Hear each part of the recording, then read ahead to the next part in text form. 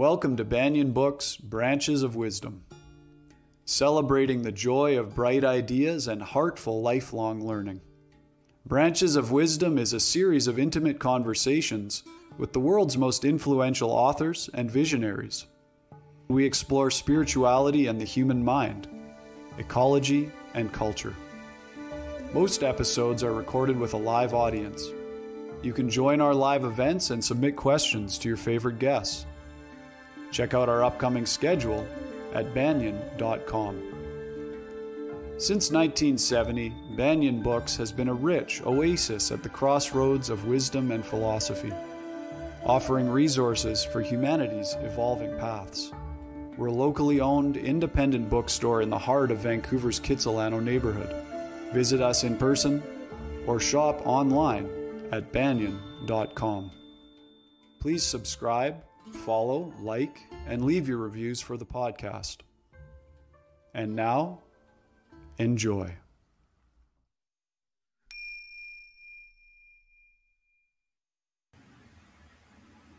Hello, everybody. Welcome to Branches of Wisdom, brought to you by Banyan Books. I'm your host, Ross McKeechee, and really excited for this extra special workshop event today with our dear friend, Matt Kahn. Before we get to Matt's introduction, I'd like to welcome everybody wherever you may be joining from around the world, and acknowledging that the physical location of Banyan Books and Sound in Vancouver's Kitsilano neighborhood is on the traditional and unceded territories of the Coast Salish peoples, including the Musqueam, Squamish, and Tsleil-Waututh nations. So today is this wonderful event with Matt Kahn. We're celebrating his new book, All for Love: The Transformative Power of Holding Space. I'm sure most of you know, but I'll tell you, Matt Kahn is an incomparable spiritual teacher, highly attuned empathic healer, powerful speaker, and a captivating author. He enriches people's lives by providing heart-centered solutions that ignite, delight, and unite. Matt wrote the highly acclaimed books, Whatever Arises, Love That, Everything is Here to Help You, and The Universe Always Has a Plan, which have been translated into more than a dozen languages. His second book, Everything is Here to Help You, is featured in the Be Kind box by Ellen DeGeneres. His newest book, All for Love: The Transformative Power of Holding Space, is receiving early accolades and is sure to top bestseller lists. Matt has become a YouTube sensation with his healing and often humorous videos. With 21 million YouTube channel views, followers are finding relief from the challenges of daily life through his heart-centered messages. Among his honors, Matt was named one of the top 100 most spiritually influential people, living people by Watkins Magazine, alongside the Dalai Lama and Eckhart Tolle. When the world gets crazy, help is here, one I love you at a time. So Banyan community, everybody, please join me in a warm welcome for Mr. Matt Kahn. Hello. Thanks for having me. What an honor to be here with you. So great to have you here, Matt. Really great. Thank you. Now, your new book, All for Love: The Transformative Power of Holding Space. I mean, there probably couldn't be a better time ever for a teaching like this to be coming out, given the state of things in the world, right, and for all of us to be learning about holding space for ourselves and others. Maybe you can just fill us in on, I love hearing your stories about your writing process, because you're always so excited about the things that are coming through to, like it's just this new experience for you. Yes. What was the inspiration for this book? What was the process like in creating this book? Well, thanks for asking. I mean, it was this book was like capturing lightning in a bottle. This book for me wrote itself through me like all books do. But this book came so deep and so quickly. I think I wrote the first draft in about a month and a half. And it was during the time of the George Floyd incident in Minnesota, and the world was divided and angry. And I was just watching how the world we've known, prior to the lockdown and everything, was a world that's changing. And of course, we know the world's changing with the awakening of consciousness that's been happening over so many lifetimes and generations. But we're really starting to see the world changing because the consciousness that's been awakening on the planet is accelerating. And a lot of times when consciousness expands, it brings up in the individual and collective view the things that have been seen, processed, or healed. So during the George Floyd incident, I was watching the world of, the collective and individuals work through a lot of really deep things, and watching how the differences in our viewpoints became a breeding ground of division between people. And I started to realize that this was the perfect time for me to write a book about conscious communication, and how the very way that we can talk to ourselves in a loving manner that accelerates our healing is also what can repair relationships, or at least give us the understanding of who can meet us in the deepest place and who can't. So I found myself at this time during George Floyd really inspired to write a book on conscious communication, and really wanting people to change the way they spoke to themselves and one another. And in a time when we seem the most divided, how is this the most fertile climate for awakening and unity on this planet? So I wrote the book, and I also infused in every chapter a personal story that became the backdrop of how I learned each of the 10 attributes I highlight in the book. And so this was the most personal share I've ever offered. This was some of the most gut-wrenching material I've ever written. I spent most of the book bawling my eyes out. It was incredibly cathartic. And it really, for me, was a process of integrating my spirit back into my body, right? To not just to complete the awakening of we expand our consciousness, but then it has to reorient back in the body. And so for me, the book itself is also a journey that each reader goes on to integrate their spirit into their body. So it's a book that focuses on integration. It's a book that accelerates healing. It helps us communicate better with our own innocence, as well as connect with the innocence of others. And, I love all the books that I write, but this one touched my heart in a very special way. And I think that it came through me at the exact right point in time in history. And I'm just humbled by the response, and I'm just grateful that I could be the space the book came through, to be perfectly honest. It really touched my heart too, Matt, reading it, and the depth of the personal story that you share, and how that leads into the teachings that we can all apply. Yeah. And, honestly, the first hit I got when I just opened the book and read your introduction was, I'm seeing a much more mature, integrated version of Matt. So what you were just saying really made sense. Aside from the process of writing the book, I know you've gone through a lot in the last couple of years. Yes. Can you maybe just share a little bit about how that's influenced your maturing as a human being and as a teacher and healer? Yes. Well, yes. And I'm glad. It just always makes me smile when those things are noticed, just because it's a journey I'm on. And I'm always on my own journey. And for me, one of the benefits of being on a journey is that, the work I do for the world isn't a replacement for my work as a human being. And that the deeper my work goes within myself, the more it amplifies the richness of my offering for everyone I'm serving. So, really my dedication to my journey is really my commitment to the service of the world. And, over the last couple of years, if we go back 3 or 4 years, I can't even tell you which year, because time for me is kind of a blur. But if we go back 4 years before the lockdown, or just before the lockdown, I was on tour, traveling around, flying all over the place, doing tours and trying to pace myself. But I felt like it was catching up to me, and I started to get really, really exhausted. And I thought that I had just had a large amount of exhaustion. And what happened was, it was a month before COVID became a thing. And I believe in my heart I had COVID.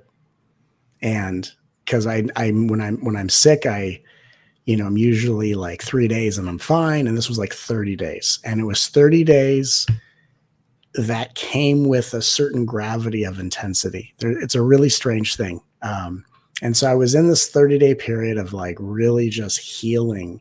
And then being off the road gave me a chance to kind of catch up with life. It had been a few years before, both my parents had passed, and it gave me a chance to process that. I came out of a relationship that I thought was going to be the relationship of all relationships. And we both healed tremendously in the relationship. But it wasn't meant to be that. It was a time in my life where it gave me a chance to really just catch up because my life had been in this kind of a whirlwind of serving, going on stage, flying home, flying over here. And so it gave me a chance to stop things. And when I did, there was just a deeper invitation of healing that came up as a combination of these three factors. And it was an opportunity in my life where I got to, like, people talk about life review in heaven, where you go to heaven and you see your life back on big screens. And I actually went through that over the last couple of years in my body, and I actually re-experienced every age of my life. I re-experienced every theme of my journey. I re-experienced every emotion and thought I've ever had. And I went through this deep purging where it literally felt like any old version of myself that had brought me to this point that was no longer necessary was like burnt out of me, was transmuted out of me. And so for me, I went on an incredible vision quest. I healed a broken heart. I helped heal the wounds of grief from losing my parents because it was just their time to go. And I still communicate with them, but they're still missing them. I healed my body of an incredible exhaustion that was an early COVID case. And it gave me a chance to really kind of just go deep into myself. And what I found was, in going through this kind of rebirth, I found that it helped me renew my commitment to my work. And what really became very clear for me is, although I work as an intuitive healer and I serve a lot of people's journeys and I've helped a lot of people heal, what makes sense for me is that I want to rededicate my career and all the time I work with people, that I want to help awaken the inner healer in other people. I don't want to just be a healer that people go to and then they feel better. That's wonderful. But I want to activate the power of healing in every human being. I want every human being to know they have the power to heal themselves, how to become that powerful. And more importantly, I want to leave this planet one day with more healers than when I found it. And so it just became very important for me to see how the world was changing. And I want to make sure that the way in which I transmit my message is about equality, not hierarchy.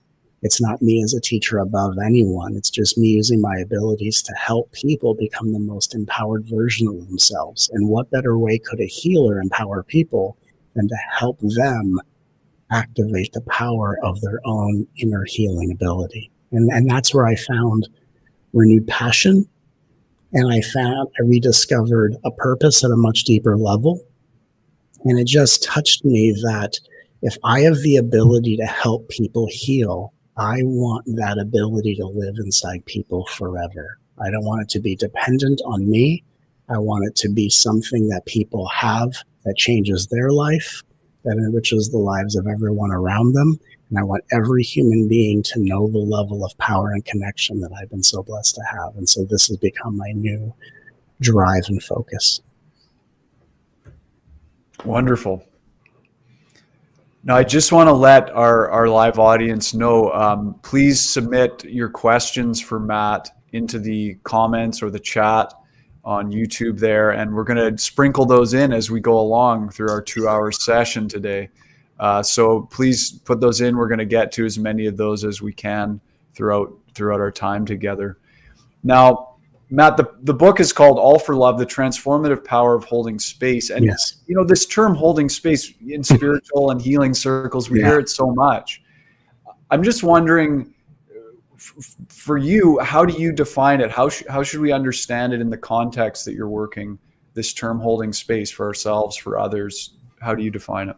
Well, I think if I answered that question by giving everyone watching an experience so we can experience it together.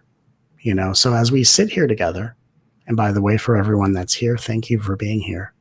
Thank you for taking a bold step in the direction of your healing journey.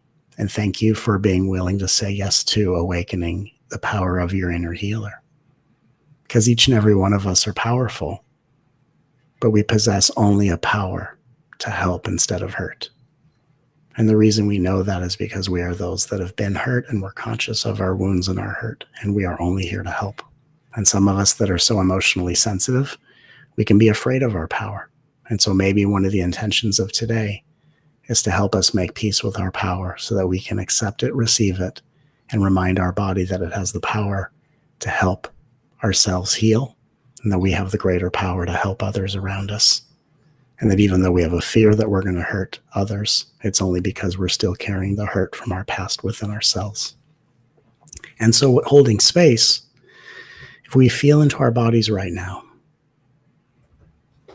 holding space is about being mindfully present, whether with you or someone else.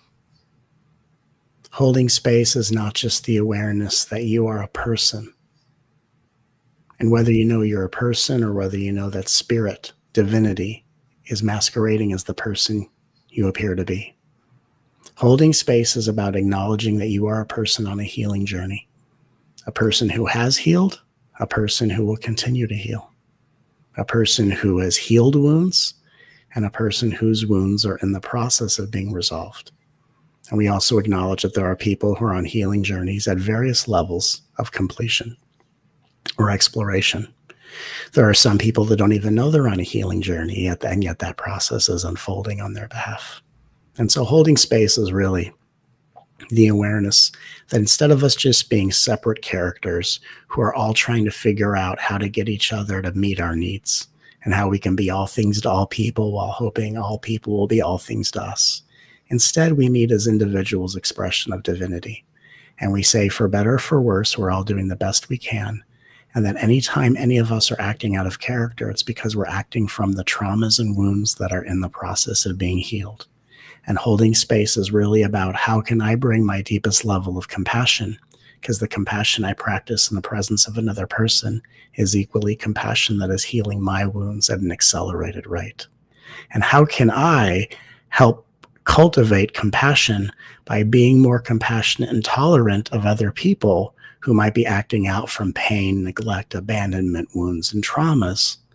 Of course, never giving more energy than we can share for our own self-worth, our own our own self-healing journey, and even for our own self-nurturing. But if we do have energy to share with other people, how can we meet people in a space of equality that says, I'm different and you're different? We're healing things differently, but the wounds we're healing are universal. And how can we not just be as people trying to have each other meet our needs, but how can we meet in the acknowledgement that we are all souls entering various stages of expansion by the healing we go through while masquerading as people? How can we acknowledge people's healings? How can we depersonalize when people lash out or shut down as a result of traumas or neglect or feeling unsafe in their body? How do we deal with people who may act in a way that is trying to create a sabotage pattern just so their mind can say, see, you knew you'd be rejected? How do we field all of the nuances that occur on a healing journey while interacting with human beings? And how do we do it in a way that actually deepens our healing journey while we interact with people and not pausing our healing journeys by causing us to act from a place of anger, reactivity, or unconsciousness? How can we heal ourselves and connect with others and learn to advocate for ourselves and not be emotional doormats for people that don't know how to face their wounds directly? How do we learn how to hold space? How do we learn how to embody our consciousness through our words and actions? How do we actually become evolving spiritual masters? And how do we learn to use the power of our words to give people either the presence or the space they require in order to find themselves, just as we continually to find ourselves as we interact from a space of love and unity and peace? And so holding space is where we bring consciousness into our everyday encounters. And we realize that the nourishment and fulfillment that we receive from these encounters is based on how we show up, not necessarily based on how anyone either responds, overlooks, or even ignores any of our offerings. And so the beauty of holding space is it's the antidote to codependency. Instead of saying my experience is dependent on how other people treat me in return, instead we realize my fulfillment and my sustenance and my healing is dependent upon how I interact with others. That puts me in such a space of sovereignty that however people do and don't respond to me doesn't actually have to be perceived as a wound, a neglect, an abandonment, or attack, because we are so aware of the fact that people's behavior and response is reflective of where they're at in their journey. And the only reflection of our journey is how we show up in any given moment. And so holding space is really a new horizon, a new chapter, a new exciting opportunity for human beings to bring consciousness into everyday interactions for the purpose of deepening our healing journey to help the world evolve and further the ascension of Earth. So that's how I would describe holding space in a nutshell. Thank you. Thank you. Thank you. Yes. Now, before I get to one or two audience questions, I think this is a good time for this question I wanted to ask you. One of the things I really appreciate in the book is you point to the maturity of being able to hold space for oneself and another when there's a difference of opinion or point of view, or there's what you call there's no common ground, and to be okay with that. Yeah. And I'll just share a little quote. You write, "It's okay that others aren't able to receive what I'm able to give. It helps me notice the difference in our experiences. We don't actually need to find common ground. All that is required is for me to be open." And I wanted to ask you, because this kind of respect and honoring of one another is so desperately needed these days. Right. Can you just help us understand more the nuances of this point and how holding space for our own perspective alongside a very different perspective can be practiced? Well, I think, and it's interesting the way you phrased it, and I love how you just said that. I think the key thing to remember is when we are embodying our soul in consciousness, respect is not a choice. Respect is the only way we interact with people. So I think what happens in the world is that we live in a world where it's socially acceptable for people to be disrespectful and not accountable for their behavior. And it's up to each individual to decide the code of their conduct. From my perspective, if and when there is a feeling of disrespect or a tendency to act in a disrespectful way, that would be a sign that, like, I must be depleted of energy. Have I gotten enough rest? What do I need to do right now to really care for my needs? So from the space holding perspective, a lack of respect is not what someone else's actions deserved because of how they treated me, right? As a world, what's interesting is that we still, in some ways, even as adults, we still use eight-year-old like responses. Like if an adult acts disrespectfully and someone says, "Why did you do that?" They said they did it first. Right. Like we did that when we were 8, but the world is still where it is, and that's totally fine. But I think if we're going to look at this from a mature, conscious standpoint, if for any reason you are in a place where your respect is waning, or you're unable to respond to someone respectfully, okay, so that means we are depleted of energy.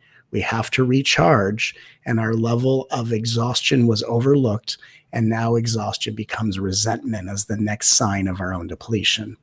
Or it's a sign that the person I'm interacting with is it's an interaction that doesn't always bring the best out of me if it's a reoccurring thing. So it could be one of two messages, but what we have to establish is that respect is the natural state of the soul. And when we are not in a respectful place, we have to look at it from 3 perspectives. Were my buttons pushed? Have I given too much energy and not created boundaries? Or is this someone that brings out the worst in me instead of someone who's helping me cultivate the best in me? And whatever the answer is going to be, a lack of respect in our response isn't going to cause us to judge ourselves, which is typically what people do. Which is why people have a problem taking accountability for their actions, because their history is always one of, this is when I felt the most judged and worthy of punishment and all these other things. But when we start to realize, okay, I'm acting from a lacking space of respect. What's the message? What do I need? And how can I support myself through the beauty of self-care? And I think it's very important. And it's very easy to overlook this, because if you're living in a world where people are acting disrespectful and unmindful on a regular basis, it starts to give the feeling like this is okay. But as spiritual beings, we have to establish our own code of conduct. That respect is how we help other people heal, And if we're helping other people heal, we're helping ourselves heal. And that we have the opportunity and choice to not be respectful. But when you're not respectful, the healing benefits and opportunities are paused instead of advanced. So I think it's very important to be able to say, I hold myself accountable to leading with a relative level of respect for every human being.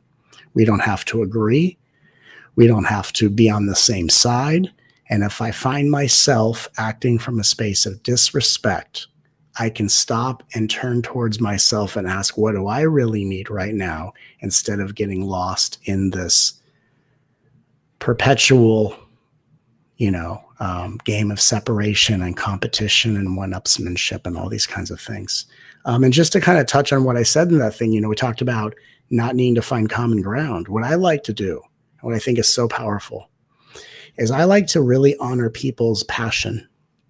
So if someone's passionate about something and I happen to have a different standpoint on the issue, I can say to them, I appreciate you sharing your passion with me, without having to say, by the way, I'm someone with a differing point of view, or I vote differently on this issue. Like we can be transparent enough in our ego to say, this person is obviously very passionate about this standpoint.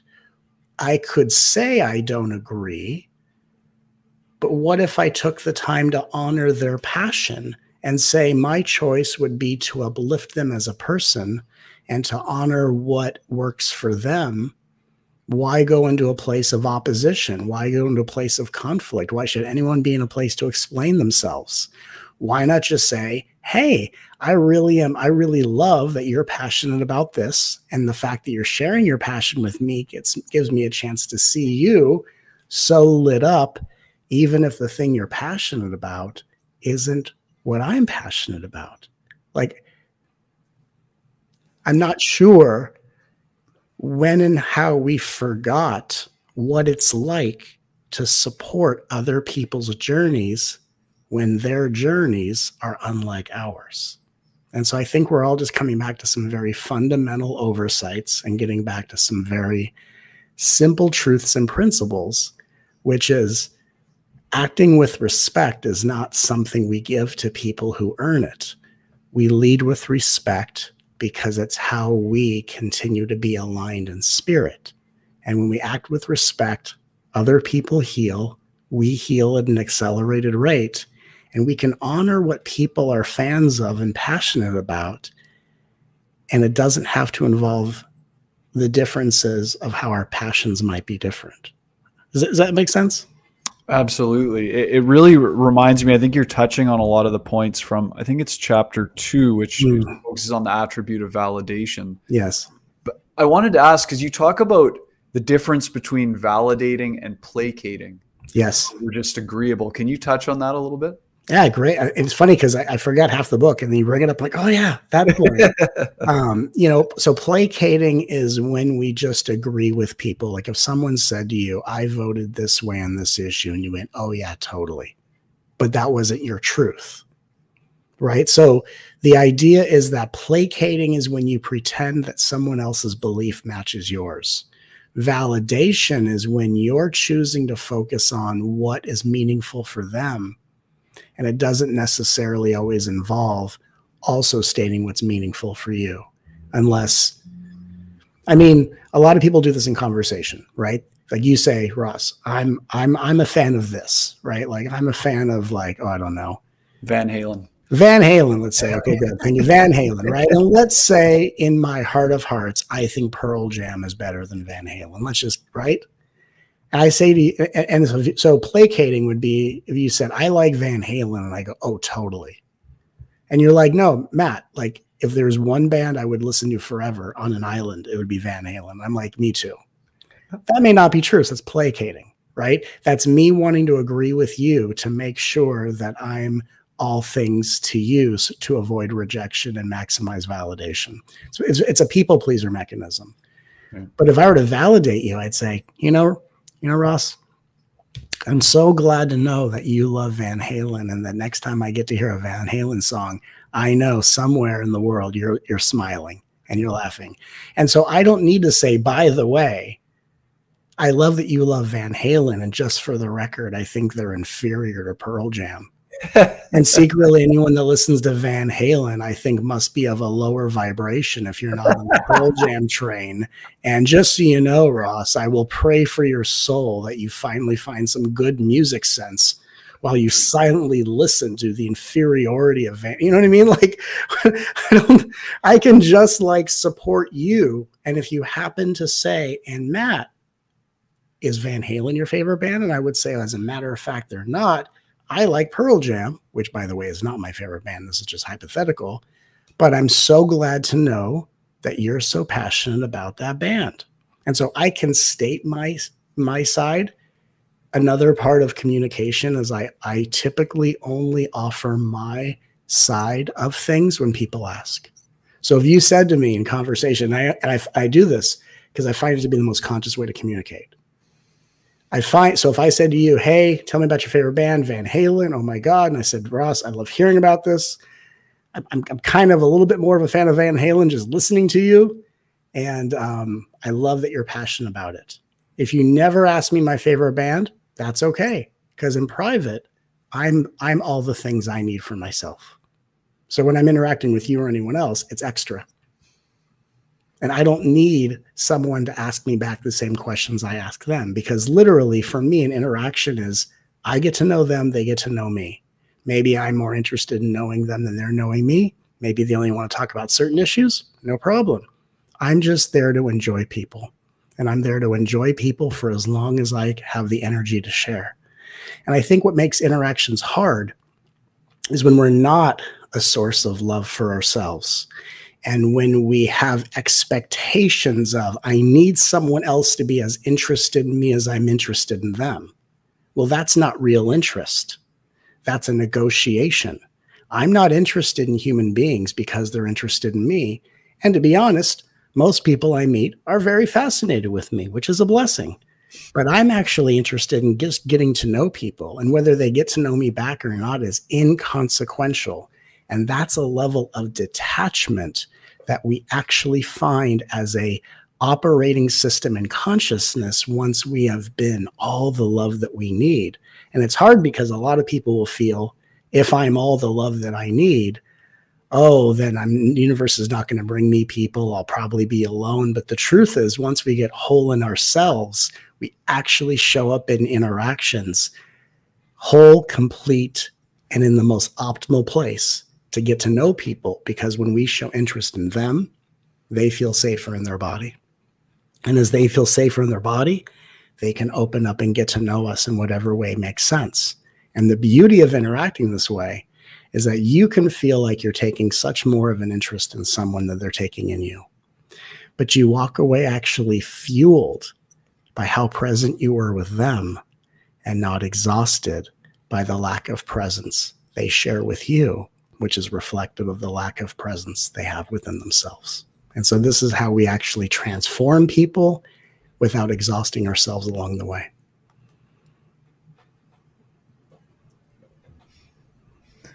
Awesome. And by the way, I'll just say, Van Halen's all right, but they're not my favorite band. I don't know why that came up. Oh, thank God. I mean, thank God, right? I mean, can we all just, as people, can we just have a little moment? Thank God, right? Van Halen, good. Good. Good. Good. They're good. They're good. They're good.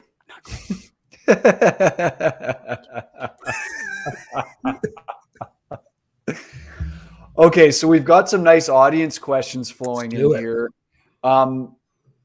Okay, here we go. Yeah. This is from B, whose tag is Nourish Love Create, who says, "Hi, Matt. Have been dealing with a heartbreak/breakup since April. I still don't understand what happened or why. He seems to have gotten over it. We remain friendly now, but I'm still confused, hurt. I'd like another chance and to be happy again. So wondering what you would add, please. I also went to see you in Omega this summer. Yeah. So sweet. B. Well, thank you, B. And we're all here with you. I'm so sorry that this relationship didn't go as far as you wanted it to go. I know firsthand what it's like to be in relationships where we envision a much longer runway than life gives us. And it's tragic, it's hurtful, it's painful, and I don't want us to minimize that. So often a teacher in my position or a healer in my position is trying to get people to reframe their experiences to change how they feel. And what I would say, just in the most mature space holding reflection, is that it's important to savor our pain. And that sometimes we want to get over the heartbreak because we have a belief that says, as long as my heart is broken, I'm spending time missing out on the love I wish I was having with the person who didn't want it with me the way I wanted it to them. So I think it's important to be aware of, and it's okay that we feel this way, that primarily sometimes we're trying to heal faster than our body is ready to, because we think the faster I heal, the more time I have to be open and have the love with the person that will love me the way I wanted to be loved. But what's really important is that we look at our wounds and our healing as sacred.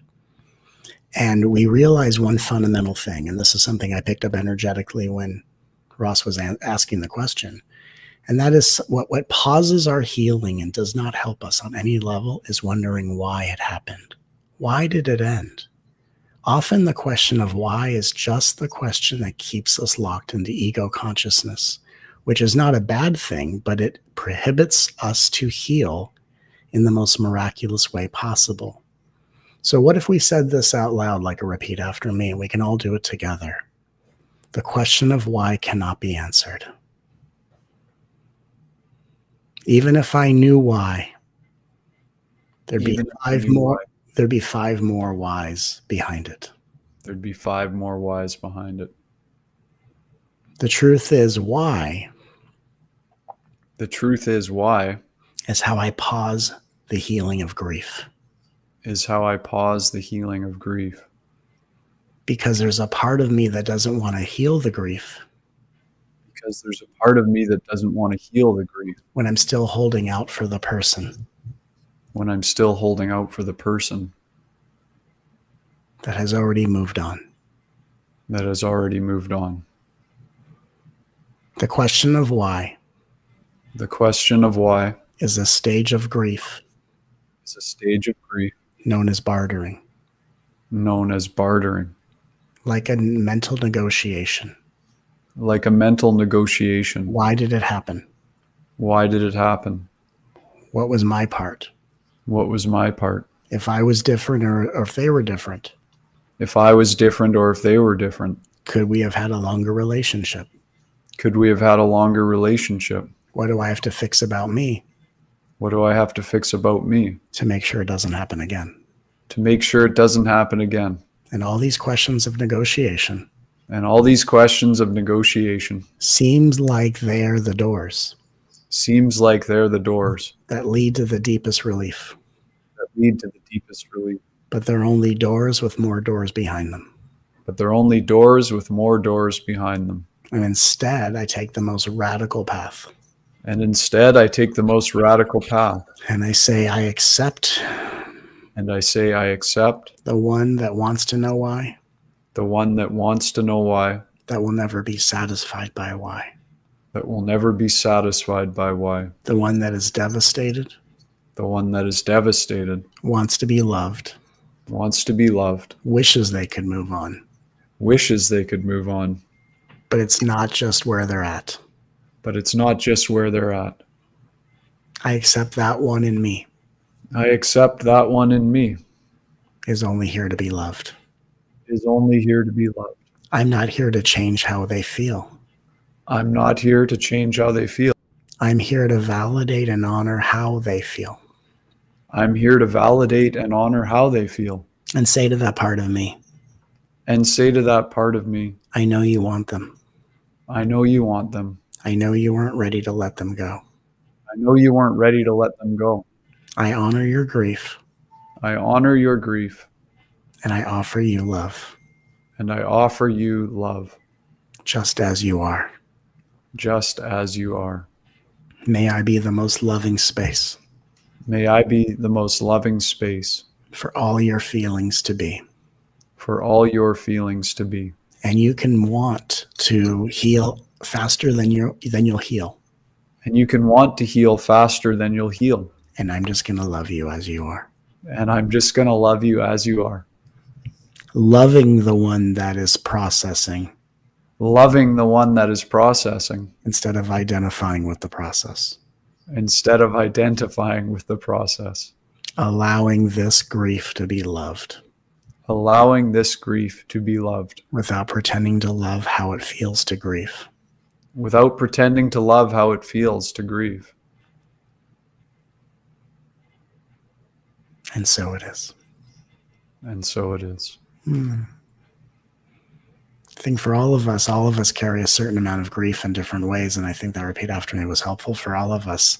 And I want to thank B for inspiring that repeat after me, that although it was an entry point into a very specific process of negotiation that we shed the light of awareness on, but at the same time gave us a chance to all heal grief in our heart. And I can feel in the hearts and in the sacral chakra of everyone in the call, I can feel a warmth in the gut, a softness in the heart, which means that this moment of healing has really touched all of us at the same time, which is a remarkable blessing. So thank you.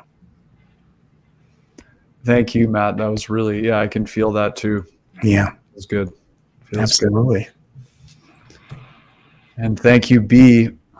There's a question here which is from Kara, and I'm really glad because this was something, it's not the same question. I wanted to ask you about the section. Every chapter, just for folks who haven't seen the book yet, has this section, what could possibly go wrong? Yeah. With practicing this specific attribute in the world. And Kara's question is different than mine, but I think it's one that could lead into a lot of different insights. So Kara says, I struggled with your repeated phrase of what could go wrong in this book. Yeah. Could you share why you use that versus what could go right? I'm curious. That's a great question. The book wrote itself through me. I've never wrote a section called What Could Possibly Go Wrong. But the reason I think it was written through me like that, and thanks for asking, by the way, is because what I think holds a lot of people back is a certain density of spiritual superstition. Like, for example, there are people that will talk to me at events and they'll say, I think, and they'll stop themselves. They go, no, I shouldn't say I think, I should say I feel. And I stop them. I go, I'm so sorry. Please don't abuse yourself in my presence. If you say you're thinking, you're thinking, and it doesn't mean you're in your mind versus your heart. Like, for me to say what could possibly go wrong is because most human beings will embrace a teaching. They will attach an expectation on this is going to give me X, Y, and Z. And if it doesn't, I'm abandoning it. And what I wanted to create was a book where we could be really real about expectations, really real about, hey, here's a multitude of ways people can take it either right or take it in a way that is only matching the narrative of their pain. And I think it's important to know that what we do that really brings meaning to us could also trigger another human being. And so I felt like when I wrote this book, I was writing a book for the purposes of when and how you apply it to real world scenarios. And I feel like the book itself is an entire book called What Could Go Right. But I also think it's important to say, hey, also what could go awry, so that if that happens, you already have a sense of what you can do in the heat of that moment. Because the reason I wrote this book is for so many years I do retreats, and I'd lead these big retreats, and people would have these incredibly sacred moments, and they'd say, now I'm going to go back to my life where no one lives like this. What do I do? Or I tried what you said, and here was the reaction they got. And so I thought I would love for people to have almost like a manual where it's like, as you practice this attribute, here's also what could happen. Here's how someone can twist your words. Here's how it can be misunderstood. And if you have an awareness, you can remain relaxed. You can stay open. You can stay curious. And then you can stay in connection with the person, even if they're going through a series of triggers. But I think in the name of unraveling spiritual superstition, which is still very much prevalent in our communities, is, I don't know, it just felt really authentic for me to say, what could possibly go wrong? And I think that when people are reading books or reading material, they often think about that, like, oh my God, I hope this doesn't happen. And I just thought, what if we actually spoke to that?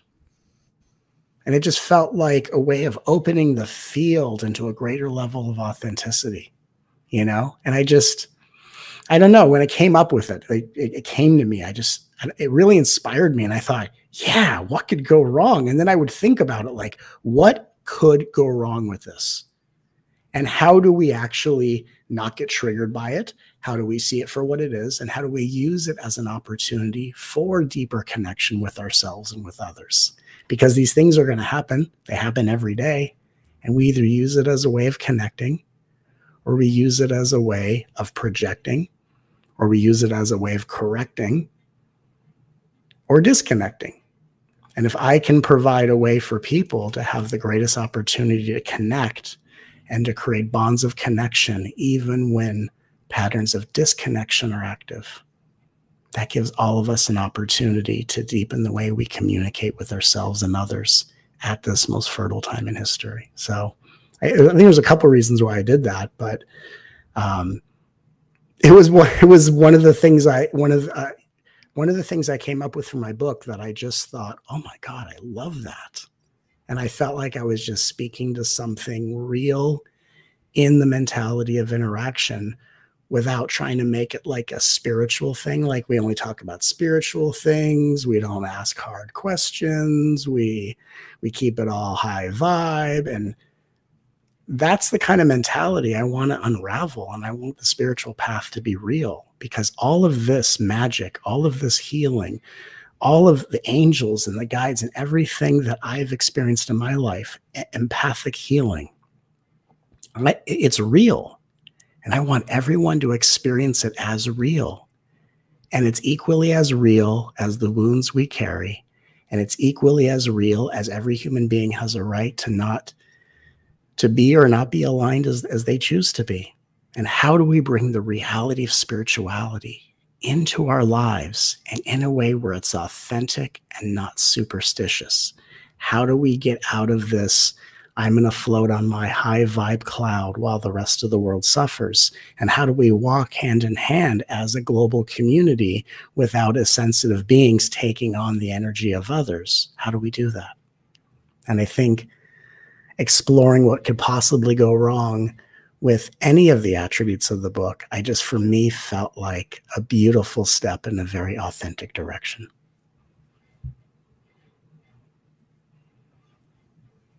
Thank you. Yeah, I loved it. Yeah, I loved it too. I understand your question, Kara, for sure. I think, some people might struggle with that. I personally also found it really helpful that you came at it from that angle. Yeah. Yeah. There's something I wanted to touch on, chapter 3, which is titled, "You Can't Rush What Has Been Buried for So Long." Yeah. And that focuses on the attribute of reverence. Yes. And the supportive statement of reverence, which I just noticed you using something similar for B's question about the relationship and the struggle. Yeah. The supportive statement is, "I am here with you." Right. There's a quote from the book, if I can share it and then Sure. ask a question. Okay, so this is what Matt says. "Through the attribute of reverence, you may realize one profound truth." I love this line here. "No one actually needs different circumstances. They only need greater support for the experiences they're having." That's right. "Life often gets so out of balance that unless you're rescuing yourself or others from difficulty, it's easy to imagine you must be a contributor to the suffering all around you. Just as when children feel the growing pains that mark the transition from childhood to adolescence, there's nothing you can do to interrupt the process but to decide how much love you are capable of giving." I love the parent-child analogy because, this spiritual and healing journey, it is really a journey of reparenting ourselves. Yes. My question is kind of like coming from the doubting, skeptical mind in the hopes that we can look at some of the nuances around this. Yeah. And the question is, how do we discern when it's appropriate to actually do something on a practical level to help someone? We're not rescuing, but helping, versus when it's appropriate to step back and allow them the space to go through a painful process. Well, I think that's a really great question. I think that what we have to do is we have to really be clear on a few different things. And that is, am I clear on the fact that I'm supporting someone through an experience versus trying to change the way they feel? And I think it's important to be aware of that, because sometimes what happens as empaths is we can feel people's emotions, sometimes even deeper than they can. And oftentimes we want to help people out of pain. That's the topical layer. Of course, we want to help people out of pain because we're compassionate people and we want people to feel good and not, stew in turmoil, of course. And sometimes we can want people to be out of pain because we want to have a better experience around them. And so we have to be very clear on, my role in helping someone heal is actually offering them companion and support for what they're going through. Now, if they are doing something in their healing protocol and they haven't thought of a certain modality and it comes to your mind to share, you could always frame it as a question like, hey, I know you're doing all these things to help yourself heal. This thing popped up in mine. You may want to research it. And you just leave it to someone else's devices to either research it, or if they say, oh, let me write that down. Or if they say, oh, I'll check it out, but they don't write it down, they're probably not going to remember, but that's okay because we're just there to plant a seed. So I think the first thing is we get very clear that we don't have the power to change people's experiences. We have the potential to support people through the experiences they're having. And if we all remember back in childhood, and if we think back to any kind of moment in our lives where there was a lot of change and uncertainty, and sometimes we have moments where we don't feel like we were supported in the best way. But if all of us right now could think about a memory, think about a time in your life when you were younger and there was an unexpected amount of change, but you had some form of support. Or like remembering back when you and your partner first bought your new house and furniture couldn't be delivered for 3 days, and we sat in our living room on the floor eating pizza, and we had nothing, and they were sometimes the best of times. What I think, especially with children, parents often don't want to displace children by interrupting environments. And of course, we want children to have consistent environments of love, internally and externally. But I think what is the most important thing to remember is that what people tend to remember is when they are supported and encouraged, they will remember the support and the encouragement more than they will the circumstance. So when we in our minds are very clear that I'm going to be here with this person for as long as I can be here, I'm not going to rescue them or trying to change their experience. I'm just going to hold their hand and tell them how strong they are, how proud I am of them that they're going through this, and that I'm here to be with you throughout this journey. And what happens is that we have the opportunity, to change the way people will remember this moment. And we have a chance for people to say, that wasn't the most pleasant experience in my mind, but I remember the support more than the challenge. And isn't that the greatest, greatest opportunity for all of us?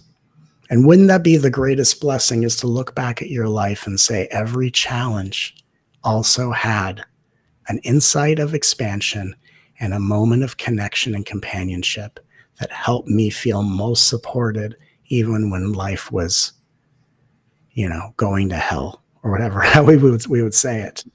But that the opportunity is, we have to be honest with ourselves and say, I accept the fact that I want to rescue people and change their experiences so I can feel better around them. Just say it out loud once, own it, honor it. It's all good.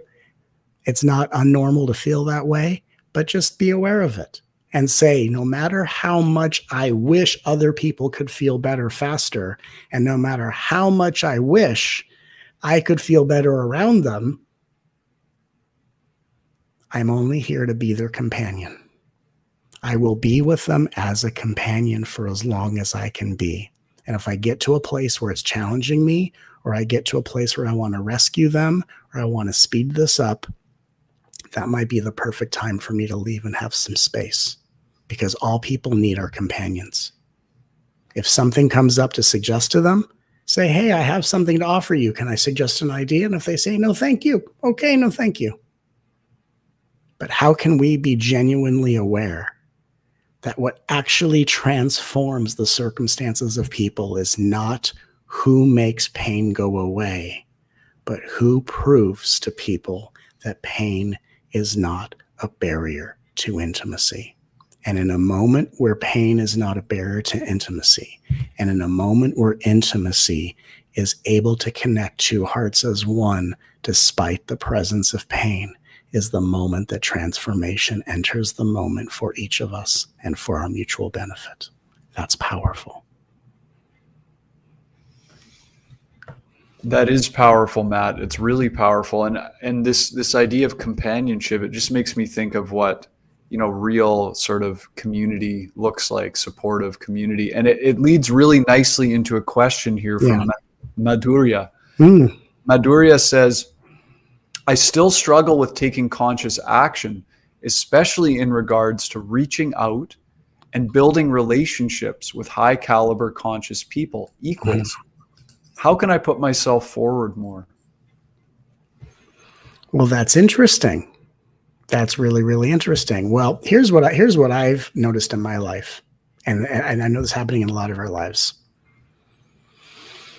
Sometimes the universe, because everything is one. So why is the divine dressing up as people who don't seem to be as aligned in spiritual conversations as we would hope to be? And I think what happens, and I've noticed this in my own life, because I'd have interactions with people in my life, and after certain interactions, I would ask myself a funny question, just because I'd always want to grow and evolve. And sometimes you process things afterwards. And I meet people at family functions. I meet people on planes. And, not every person knows me as the one and only Matt Kahn, which I'm honored to have that in the world as a reflection of the service I offer.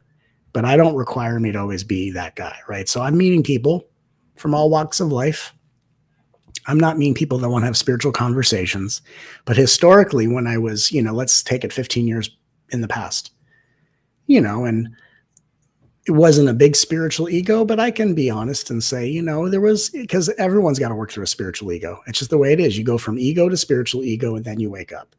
And so what I would do as part of waking up out of my spiritual ego is I'd ask myself a very funny question after certain interactions. And I'd ask myself the question, all right, when did it get weird? And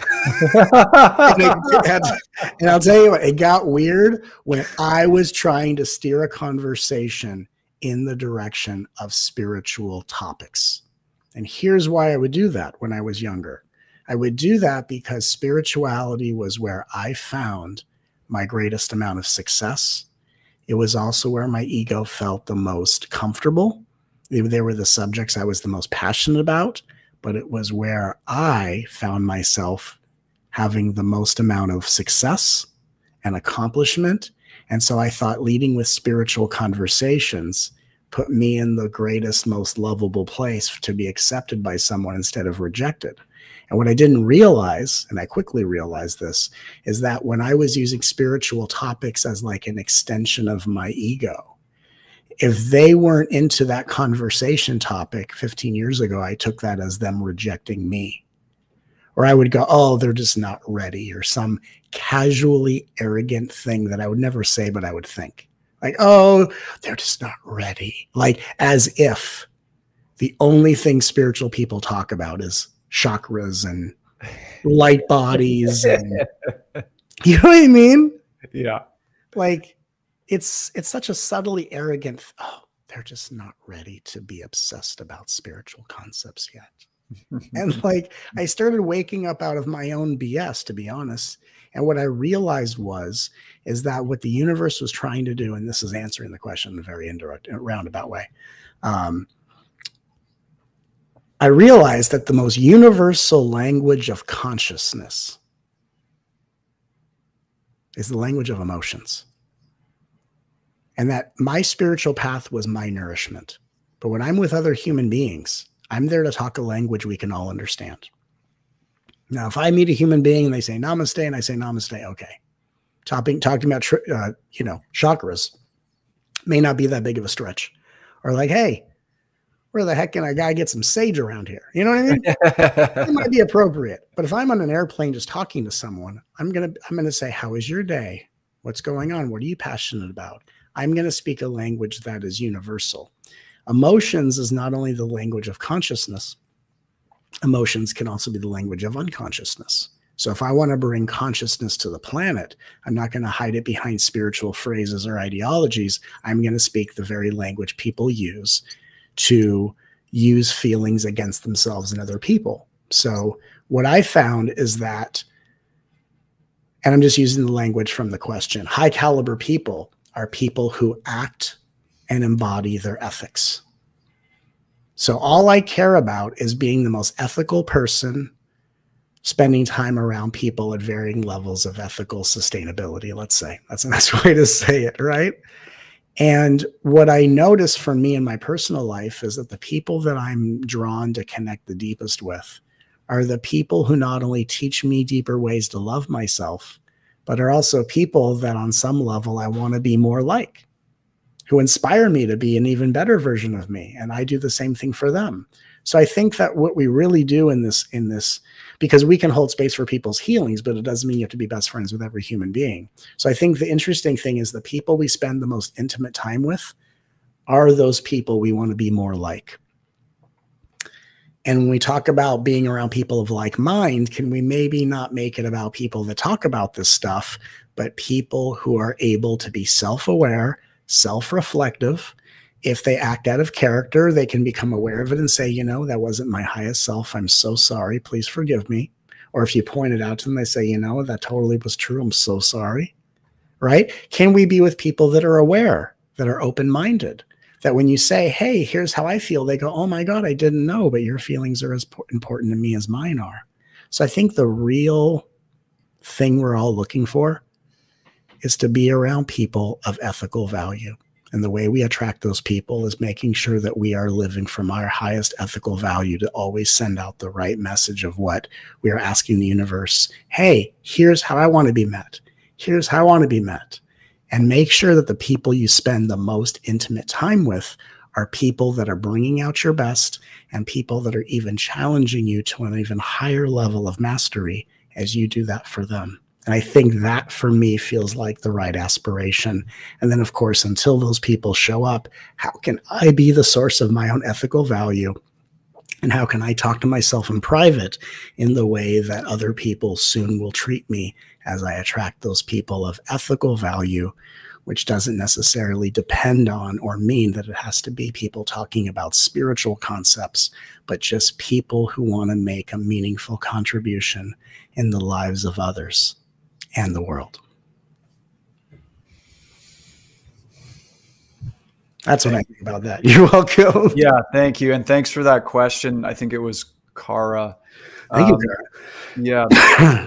You know, that's really what you said is so on point. And I used to think, you know, oh yeah, I gotta hang out with people that appear super spiritual. Mm-hmm.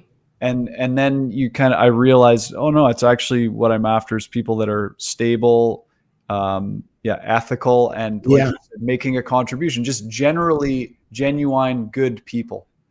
And also, if we can add this, Ross, I'm just looking at one of the in the chat. Someone says, and I'd love to address this really quick. And I love this. He said, J.O. says, I don't know how to love myself. And I just as I saw this, jumped in real quick, and then we can kind of go back a second. Yes. Maybe if you can help me with a repeat after me, we can all do this together. I'd love to. Okay, try this out loud. There's no such thing. There's no such thing as I don't know how to love myself. As I don't know how to love myself. There is only the fact.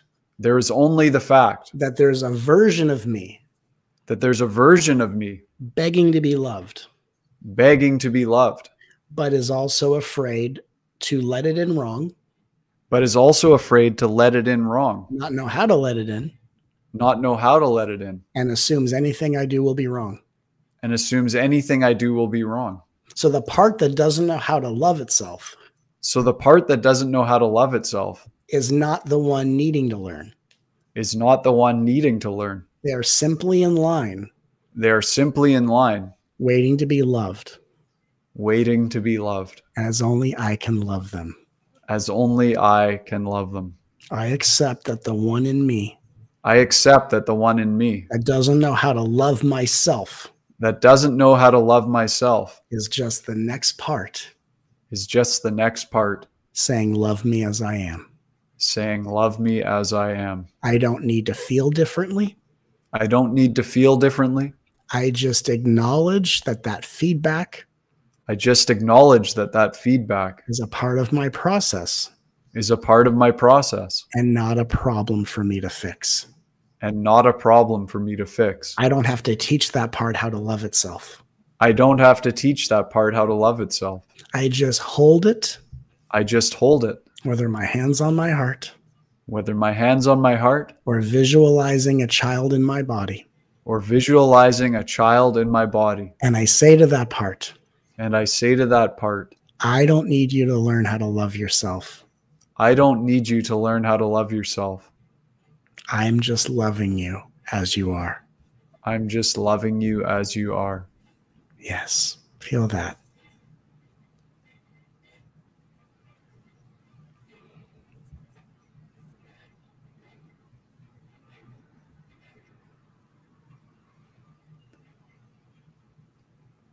It was cool. I actually had an image in my mind of myself as a child that just came up there and, cute, Yeah. sweet little guy. He's sweet. Mm-hmm. And we say to that part, you don't have to learn how to love yourself.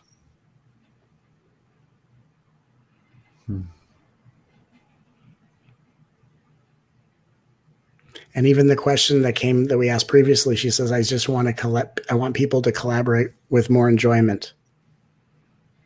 Well, to answer that question, because I want to make sure I answered the question properly. Maybe I took it in a way that was more universal for the rest of the audience and not for that question, if that's the truth. Let me try again. So sorry, is if you want to collaborate with people with more enjoyment, all you have to do is, or what my suggestion is, instead of finding spiritual people, you find people who agree on a higher universal goal. So what I would ask the question, I think, is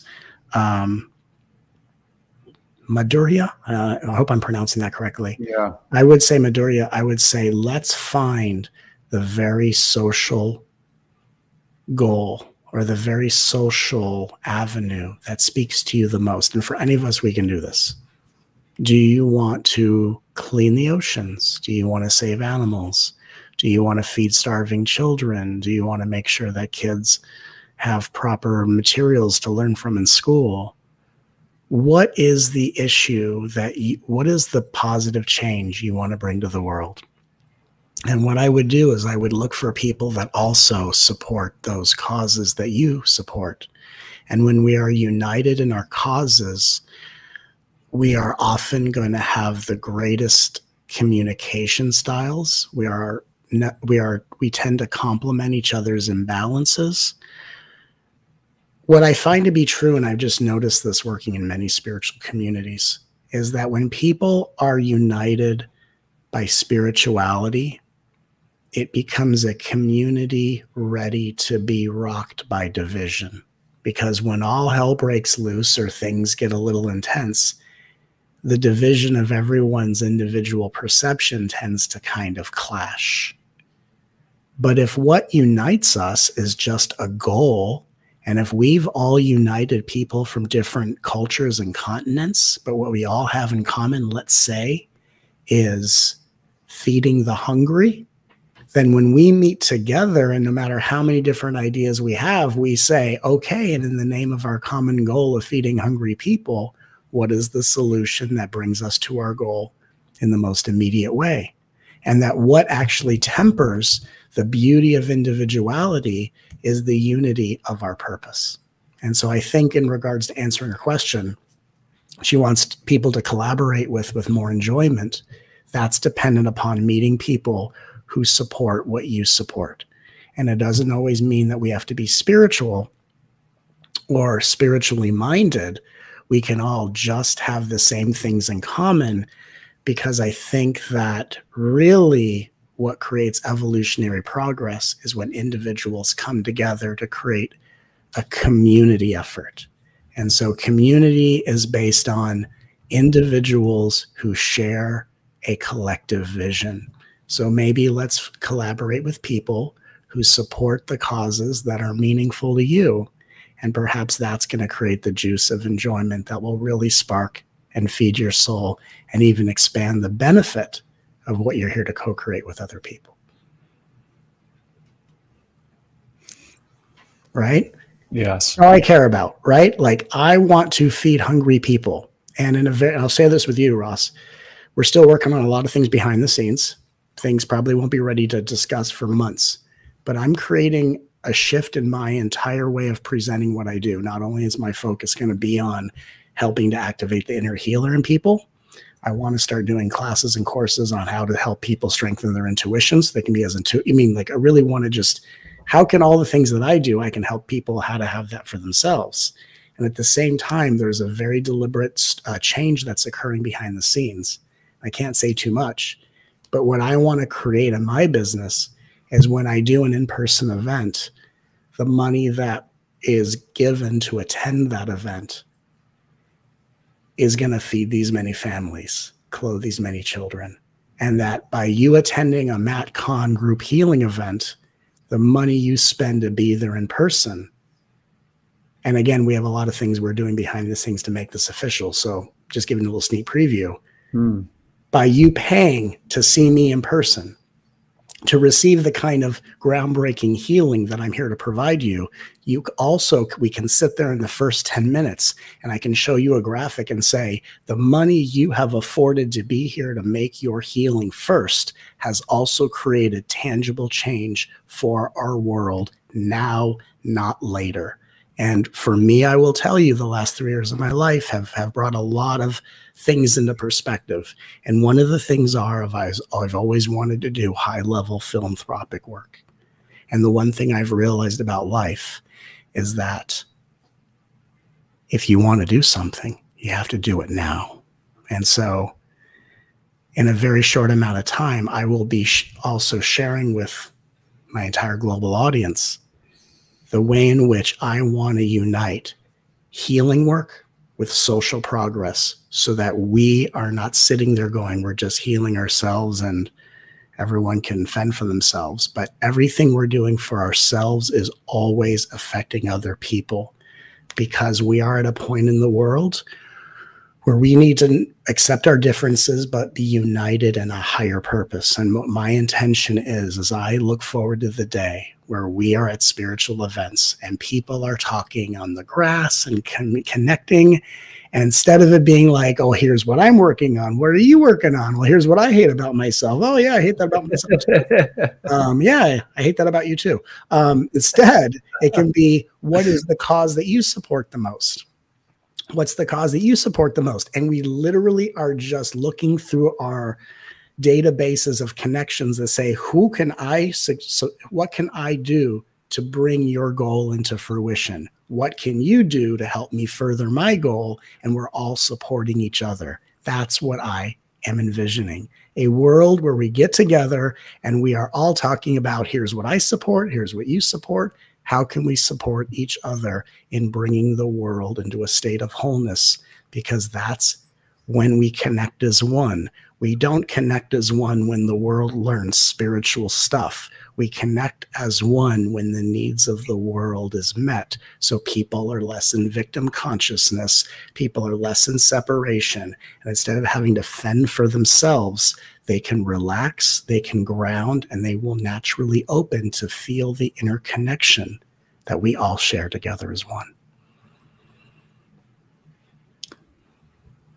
You heard it here first, folks. I've always wanted to say that. You've always heard it. You know, I mean, this is, I mean, it's a silly thing to say. Like when I was a kid, you know, I don't know when you grew up. I grew up in the 80s, right? Yeah. That's just, it makes me feel old to say that, by the way, not because it's so far away, but because, you know how when people go, I grew up in the 80s, that's when everything made sense. I feel old because I actually believe that. Like I actually believe I was raised in a time. I believe that. So that's why I'm old. But like was I going to go with that? What were we just talking about? Sorry.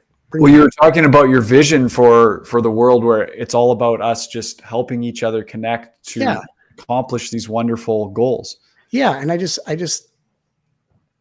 think that as a world, you know, we've gotten so technologically advanced, and I think it's great. I think it's great. We have technology. We have this software. We can connect. I mean, I love technology, but I just think we have to get back to a simpler time, you know, a simpler time of connection.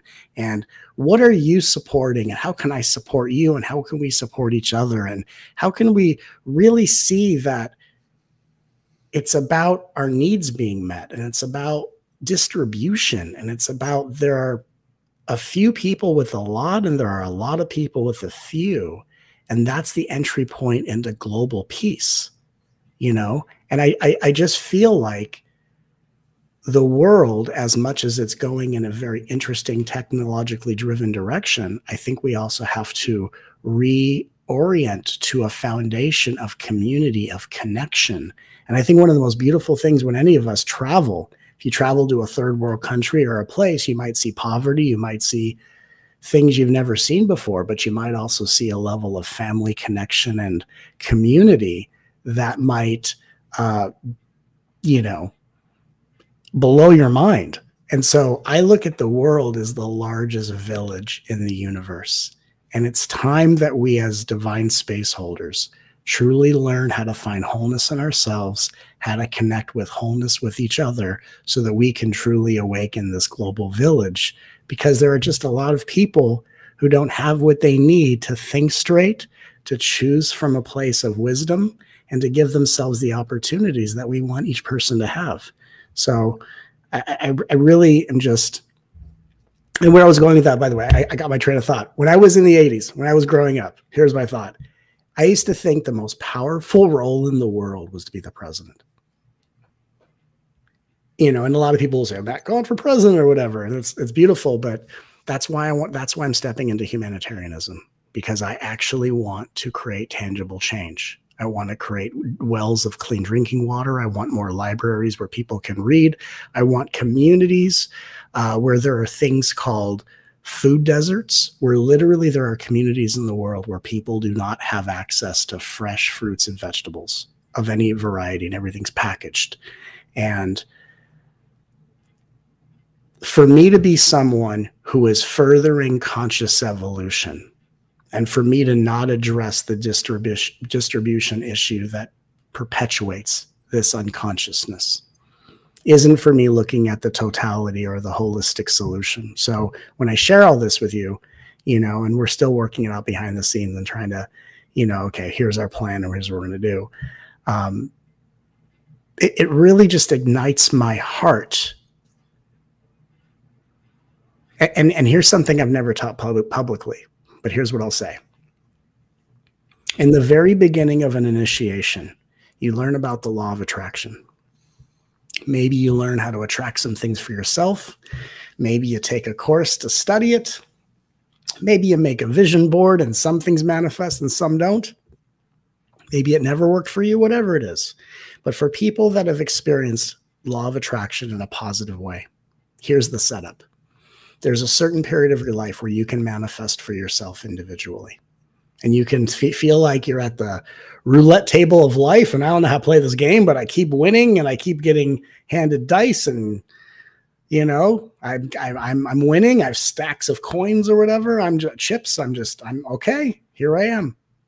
And there's a certain point where you think, okay, I know how to manifest. And then some people experience it drying up, or it's stopping, or it's stalling, or it kind of peaks. And here's why. Because the initiation is the universe says, we're going to give you a certain period of time where you can attract incredible things for you personally.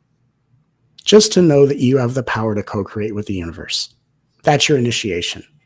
The highest step is to say, if I can manifest these miracles for myself, what would it look like if I co-created for the world?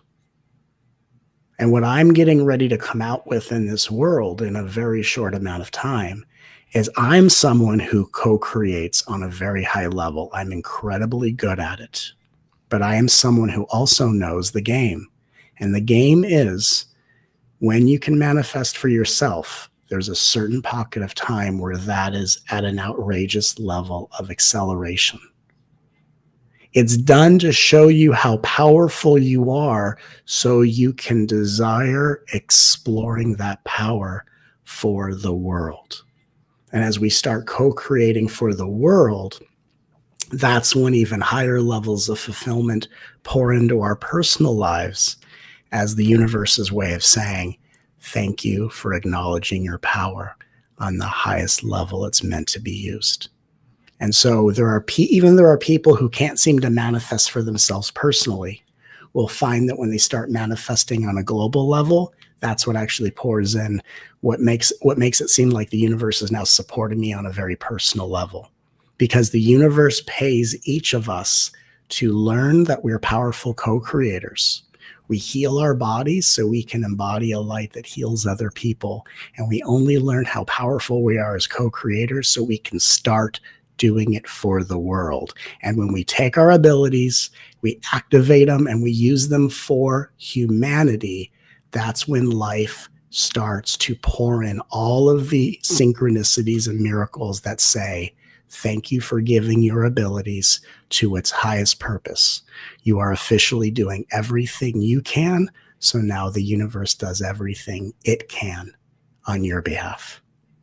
And what I would love to be able to see is living in a world, and I joke about vision boards, but it's a very, very powerful process. What I would love to see is people, parents, children, doing vision boards for humanity. That's what I want to see. I want to see using these abilities, and let's do it for the world. And by doing it for the world, we want to be a better world.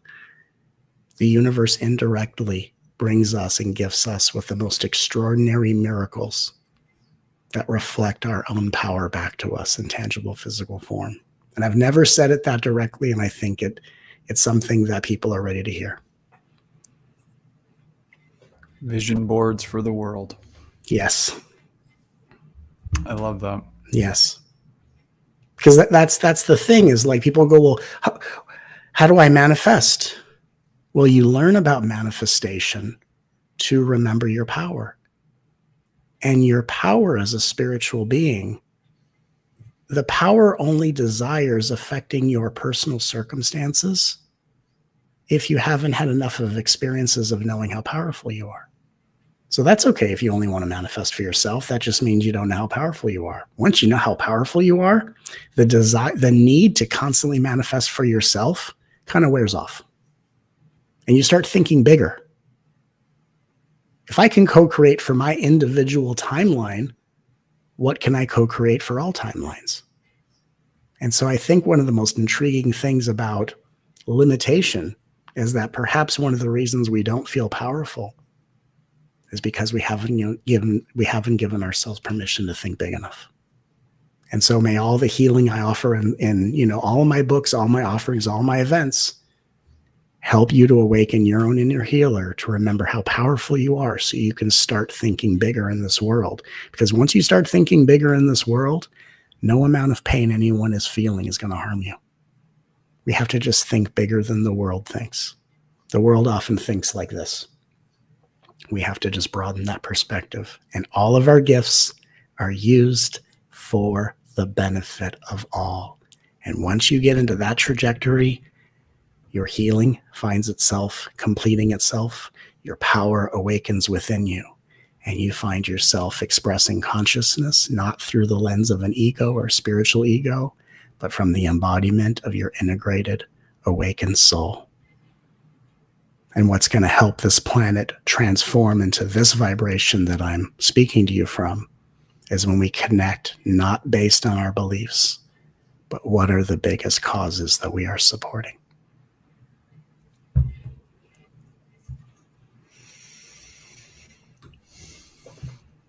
I'll just give that one a minute. Yeah. I love it. So powerful. So powerful. Matt, this is loosely tied in. It tweaked in my mind a question I wanted to ask you, and it's about chapter 6. Excuse me. Chapter 6, for everyone to know, is titled "Diversity is the Guiding Light of Compassion." Yes, and it focuses on the attribute of patience. Yes. Now, in that chapter, you tell the story of your experience when George Floyd was killed. Yes. By police. Yes. And you wanted to find a way to offer some support. On your social media page, you shared a quote from Martin Luther King Jr. Yeah. And you were met by some support, but also many voices that were outraged, it seems. Yeah. That I'm paraphrasing, but they sort of saw you, they were labeling you as some privileged white spiritual teacher kind of thing who didn't. And you had an experience after that. Yeah. It sounds profound. Yeah. Can I share a quote about that? And then maybe you can tell us more about what it taught you. Okay. Absolutely. Thank you. I loved this part.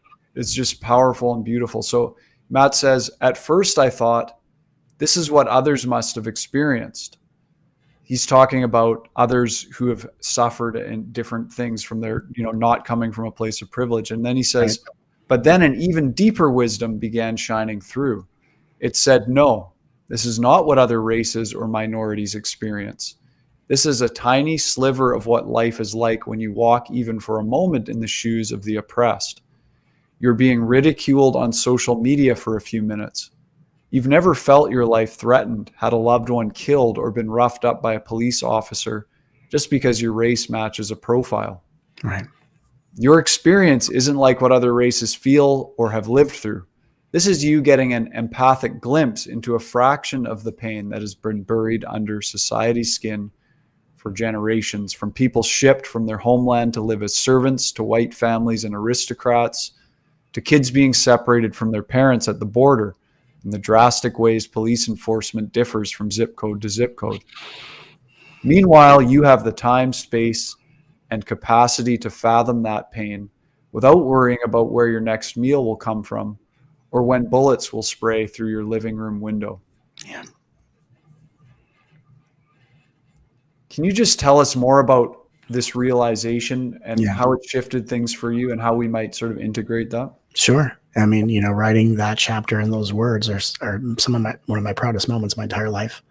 When I get up from every chapter, I do a little victory lap around my condo. And when I wrote that chapter, I got up and I was just bawling my eyes out and shaking and just, because I was trying to post a Martin Luther King quote. Martin Luther King historically has been one of my greatest idols. I've always looked up to him. When I was a teenager, I got to perform with the First AME Church. It's a gospel choir in downtown Los Angeles. In an event that was post LA riots because of the Rodney King verdict, and then we have George Floyd, which is energetically similar energy, but obviously a more intense precedent, and a tragic precedent. And here I am trying to just contribute and just support. People look up to me and I want to always offer a positive contribution. How can I use this as an opportunity to guide, to lead, and to inspire, to help make sense? And, some people's responses were, just by the color of my skin, you're taking this moment away from someone else it's there. All these things happen, all these swirls of responses and projections. And, and I'm not someone who just casts off what people say and goes, that's just a projection. For me, in every response I've ever read online, and sometimes people say really mean things and they hide behind keyboards and they're cruel and brutal. But everything I read, I always think, is there something in there that can help me be better? Because that's my dedication to my journey, my path, and my service. And I was really, really hurt and confused by the response, because I thought I was, if there was a moment for Martin Luther King to say something, this was it. And it was just a moment where people were so angry. It was just a moment in time where love seemed so surprisingly out of season. And the misperception was my quote was about love. And I think people were thinking I was saying, let's just be in a space of love and not look at the hard issues or whatever it was. I was just quoting Martin Luther King, you know? Right. And, but what it did for me is it drove me deeper into the realization of part of what you read, which is, you know, I'm an empathic healer. I'm an empathic being. I can actually feel what it's like to be inside people's bodies. I can actually feel their brain chemistry. I can feel their emotional patterning. I can tell what's in their cellular bodies. I mean, I'm not doing this unless I'm working with them, but, and when I'm not, I can still feel things.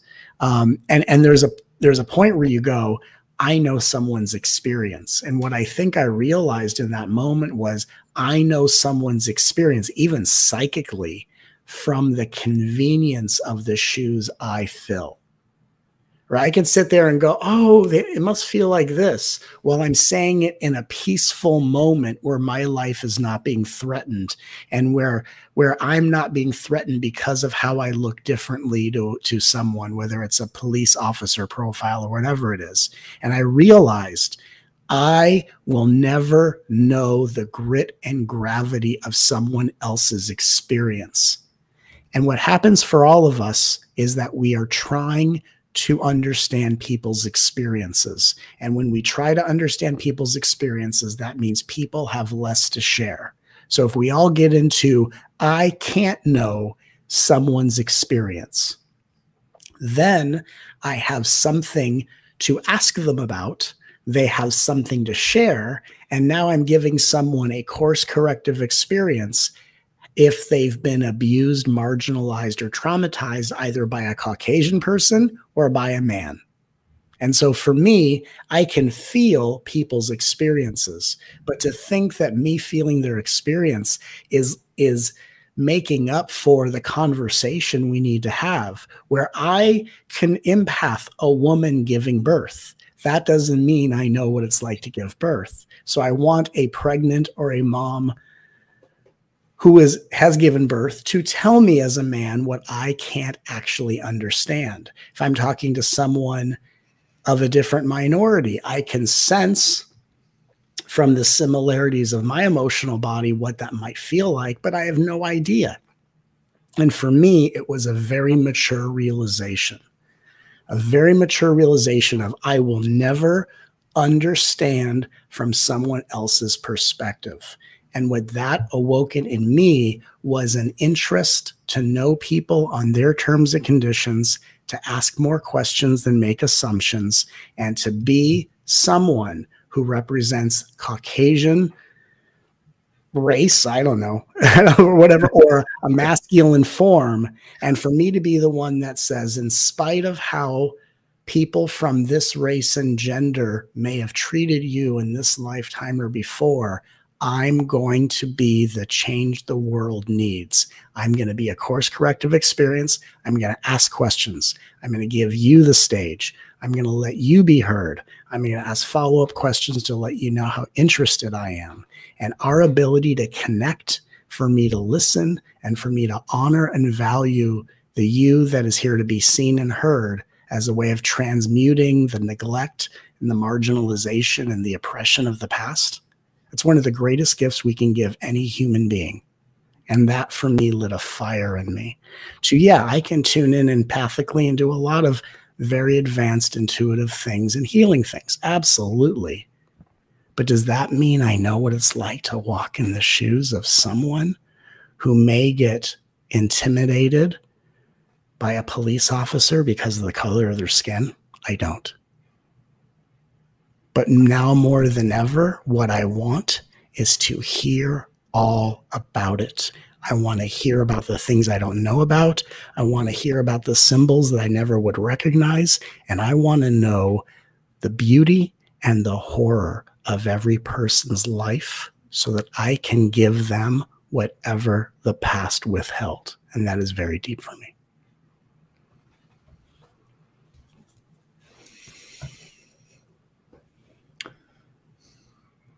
We have a nice question here from Miguel, and he says, what does it mean to be brave?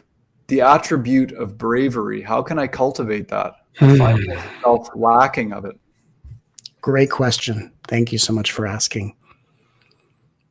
We don't heal fear in order to be brave.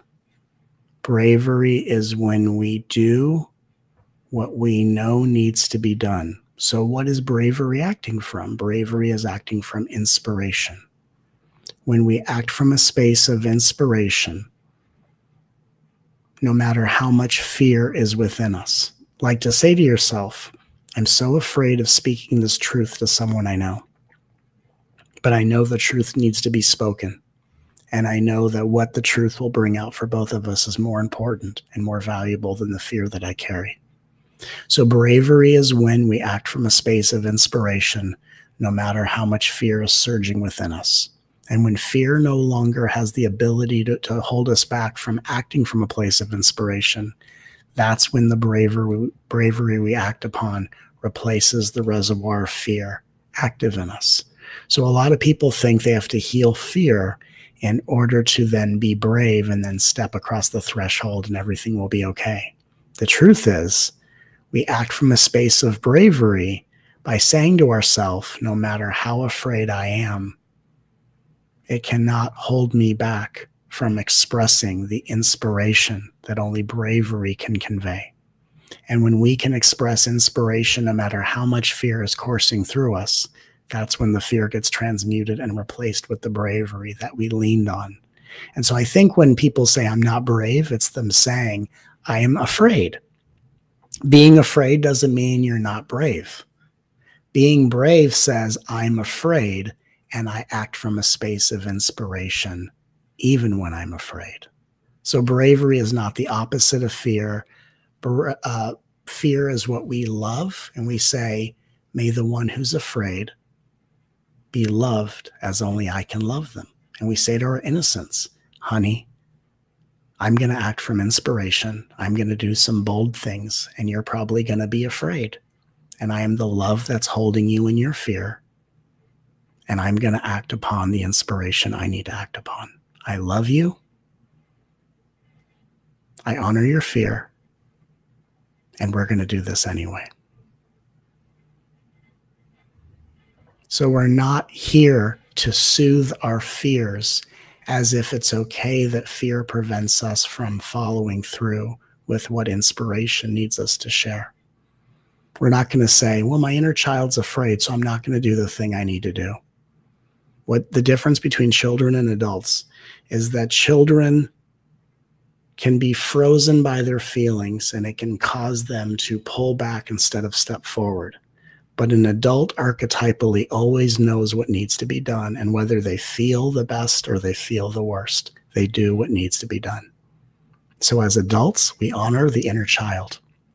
We say, honey, I acknowledge your fear. Thank you for telling me how afraid you are.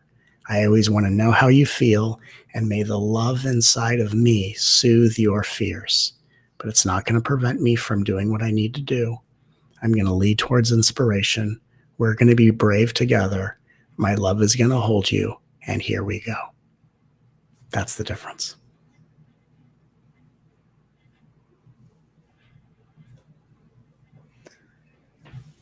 Thanks so much, Miguel, for that question. I just want to take another moment. Matt, you're so good at reminding us, even though we're online, I think because you do a lot of these online events, that we all are connected here. There's a field that we're all creating together. And I guess I just wanted to remind everyone of that and thank everyone again for their presence here. Mm-hmm. And please keep those questions rolling in. We've got about 20 more minutes. There's something I wanted to ask you. Chapter 5. Yes. And again, everybody, I think a lot of you may already have the book. If you don't, I encourage you to get it.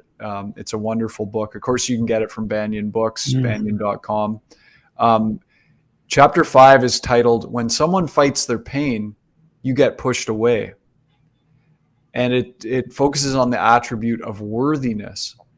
Yeah. Now, one of the things that it seems to be a thread throughout the book is the tendency for empathic and open-hearted people to be rescuers. Mm-hmm. And you talked about your learning around that early on for that tendency to be like a defense. Mm-hmm. And there's just a short quote that leads into a question. So you wrote, but behind the persona of a psychic superhero, initially driven to rescue others from their despair, there existed a disappointed heart that had accepted the role of service as a way of not letting anyone in deeply enough to Yeah. cause devastation again. Yeah.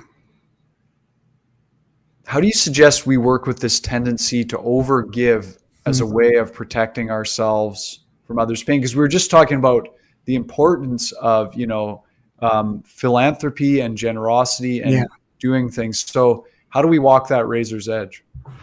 Well, I think in life, as we love ourselves, as we heal ourselves, we come into a place of consciousness. And in consciousness, we come into a place of acceptance. And when I say acceptance, we know that every relationship, every encounter, every experience we have on this earth plane has a starting point. If it has a starting point, it has an end point. And there's much we can benefit and we can glean and receive between the starting and the end points of relationships, experiences, and circumstances. But I think what happens when we become conscious, truly conscious, we are very aware of the inevitability of change, that everything that begins ends. That which is constant is only meant to change.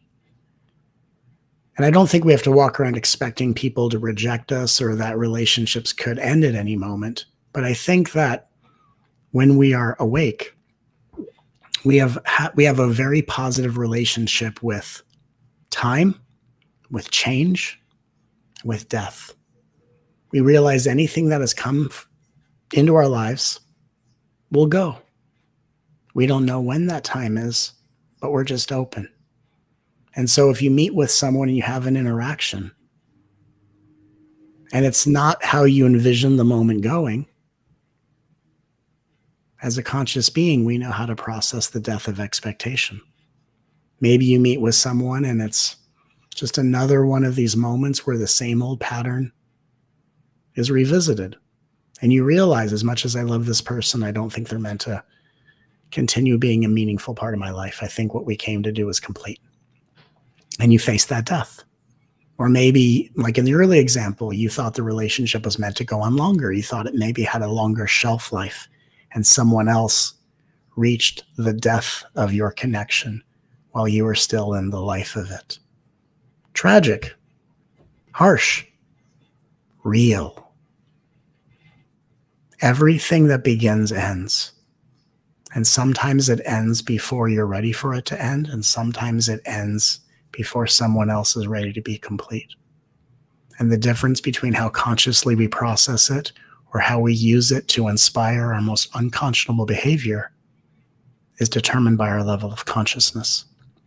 And our level of consciousness is determined by how much time I spend fulfilling my own personal needs or withholding my own needs from being fulfilled by holding it over the other people's heads, waiting for other people to do for me what I fail to do for myself.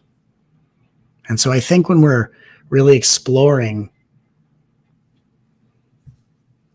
the gravity of relationship and how to not rescue people, because when we're rescuing people, we're trying to constantly be all things to them so that we can stay in the highest status in their mind, so that any deeper connection brings us further away from the fear of rejection. And we tend to think of it as trying to be the people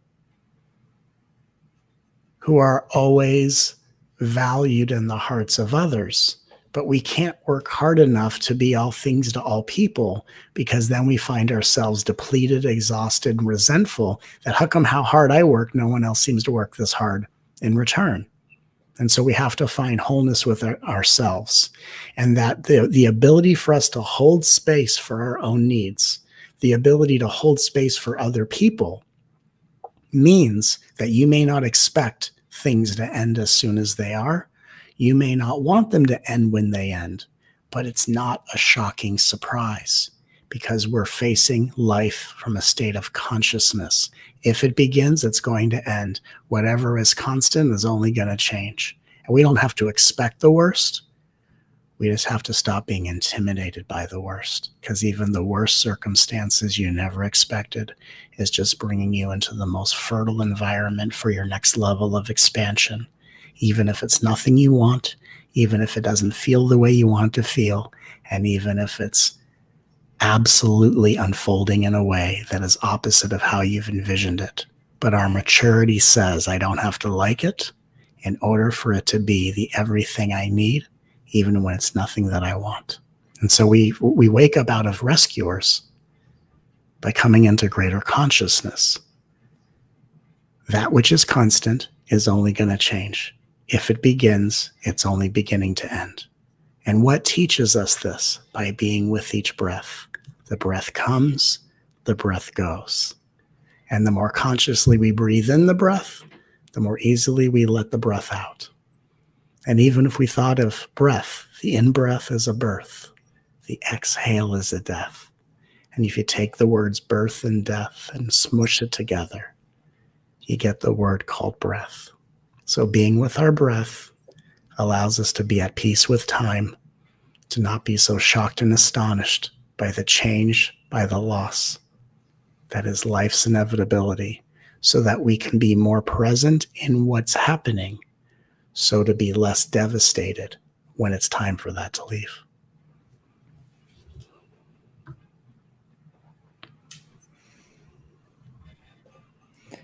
I'm just taking in the beauty of the birth and death and the word coming together as breath. That's wonderful. Yeah.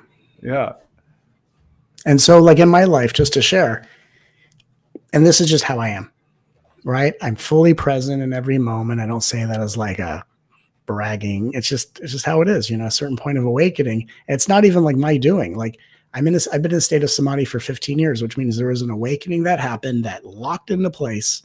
And even though I can feel all the different feelings and I can relive my past and went through 3 years of emotional torment and, just upheaval, I experienced it all simultaneously in a state of bliss and awakened consciousness. And most people go, well, how do you experience bliss and torment at the same time?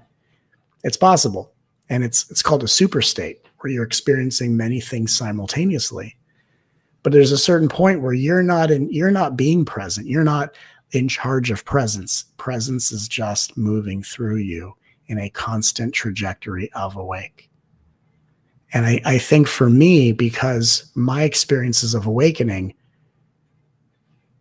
my experience is almost like I live in the doorway of death.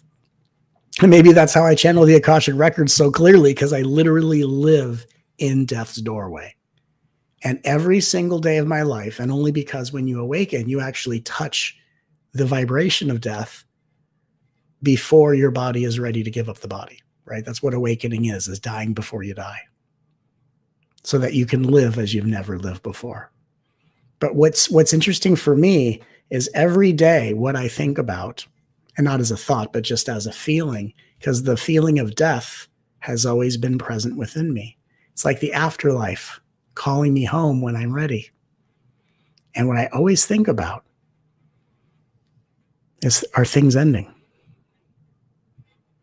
It's not sad to me. It's soothing to me that everything in my life will end. And it gives me the greatest opportunity to enjoy and receive it and embrace it. I go and have coffee with a friend. A relationship that is only beginning to end. So how would I like to make the most of this connection, no matter how much or how little time we have? When I go to lunch with people, I think about this. This will be the first time I've ever met them, even if I've met them before. So I meet them fresh and new. And this could be the last time we ever see each other. So I'm going to connect with them like I will never see them again. And if I do see them again, it will be brand new, because every moment is a birth and a death. So I live on that edge. I live every moment of my life as if it's the last day I will be here. Every day, I'm ready to die. Not because I don't want to be here, but that's the edge I need to be on, to be that helpful, that inspiring, that powerful, not only for you, but for me. So everything in my life is a gift, because everything I've had, I've already processed the death of, including a process I was taken through during this Lionsgate portal we just went through, where my experience during the Lionsgate portal from 8/8 to 8/12 that we went through a week or so ago, I was taken through the complete gut-wrenching process, processing the death of someone very close to me. It was as if they died. And I processed that death so intensely. And the person whose life I processed the death of was mine. I've even processed my own death, so that with whatever remaining time I have, being Matt Kahn will be savored. And that's such an important thing we all learn to do as we wake up, is we process the death of all that we have so we can enjoy what we do have and never allow things to end without what needs to be said. This is how we live with no regrets. And this is the possibility for all of us. Death, ending, change, at a certain point is not a surprise.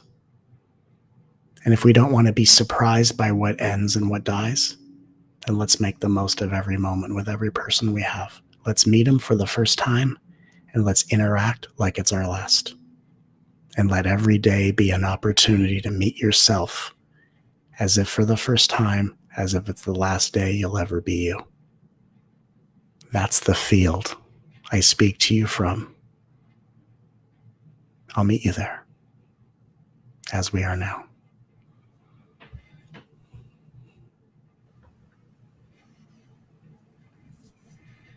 A little tribute to Rumi in there. Yeah. Yeah. I think we probably have time for one, maybe two more audience questions. We're coming towards our ending. Sure. The death of our event. Oh, the end of our... Oh, it's got to die. Everything's got to die. Yeah. Yeah. Oh, what question should we end with? Well, this is probably a really good one that just came up from Sagara. Yeah. Could you offer some insight to how I or we can cultivate the connection with loved ones that have passed without it getting too weird and quote unquote spiritual bypassy? I love it.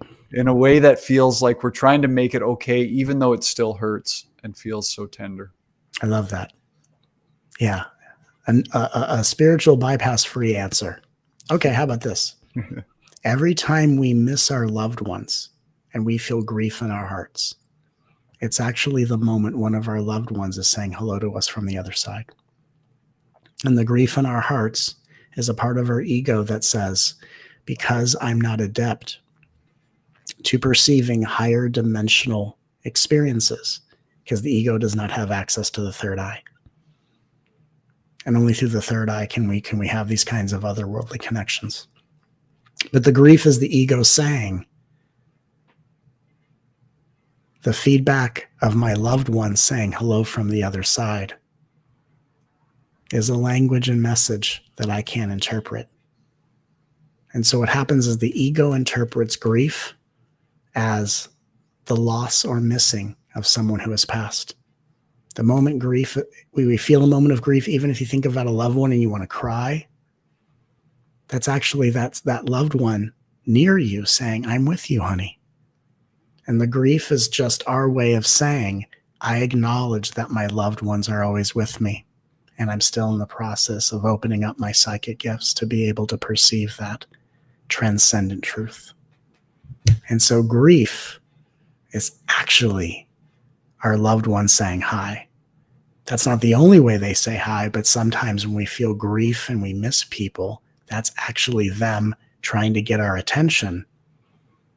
And we may be misperceiving the grief as what's in the way of the connection, but the grief is actually the proof of the connection. And if we say to ourselves, my loved ones are always here with me, They're always watching over me, always walking with me. And when I miss them the most is when their souls are the most present with me. And then at a certain point, the grief of loss becomes the remembrance of interconnection. And so just to wrap up this beautiful time together, let's try all this together as a repeat after me. And I may touch on this or maybe even something more universal. I acknowledge. I acknowledge. I am more powerful than I may ever know. I am more powerful than I may ever know. And just because I don't know it, and just because I don't know it, doesn't mean I can't experience it. Doesn't mean I can't experience it. I acknowledge that grief is how my loved ones say hello. I acknowledge that grief is how my loved ones say hello. Not evidence. Not evidence. Of how far apart we are. Of how far apart we are. And in the name of perceiving my loved ones. And in the name of perceiving my loved ones. More clearly. More clearly. And allowing any grief of loss. And allowing any grief of loss. To be a remembrance of interconnection.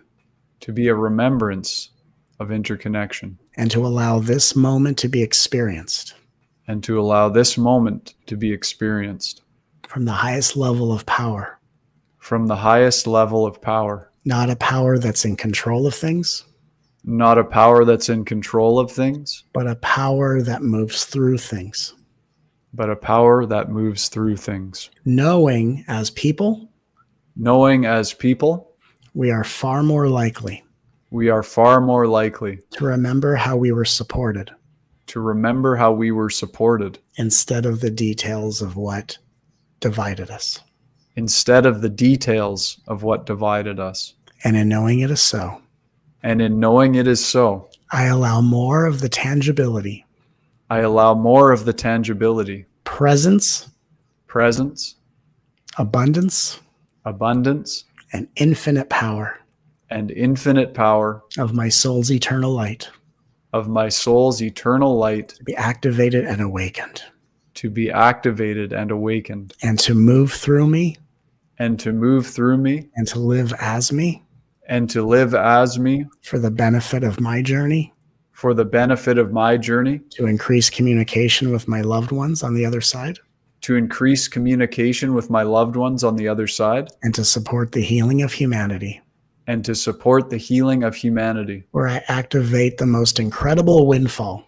Where I activate the most incredible windfall. Of miracles, abundance, fulfillment. Of miracles, abundance, fulfillment. And transcendent joy. And transcendent joy. As I use all of my abilities. As I use all of my abilities. To benefit our planet. To benefit our planet. To begin thinking and acting. To begin thinking and acting. As the evolving spiritual master. As the evolving spiritual master. I am now. I am now. And so it is. And so it is. I am the light I am. I am the light I am.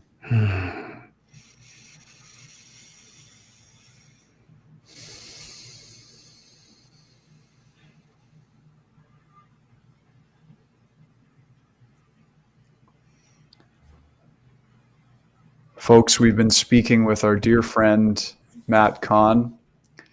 His newest book is called All for Love, The Transformative Power of Holding Space. Encouraging everyone who doesn't already have a copy to get one. You can get it at banyan.com or visit us in person in Vancouver. Matt, anything upcoming you want to share with people? Any projects or people can get involved with?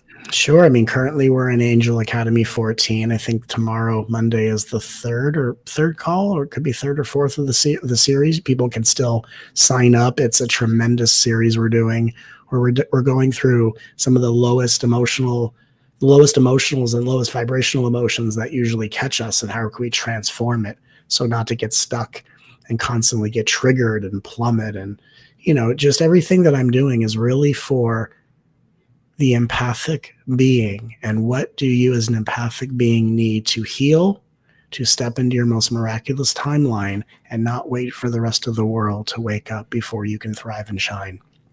So I would ask every one of us on this call to please go to mattcahn.org, sign up for Angel Academy 14. You can listen to the first 3 calls. They all come with infinite replays. And, this is our time to step into our power. And this is our time to let love lead the way.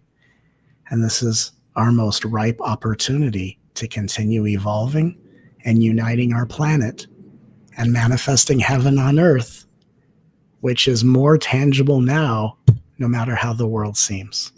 So may we all come together. May we all unite in love and remember how absolutely powerful we are for the benefit of all. Thank you, Matt. Thank you, everybody. Yeah. Love you all.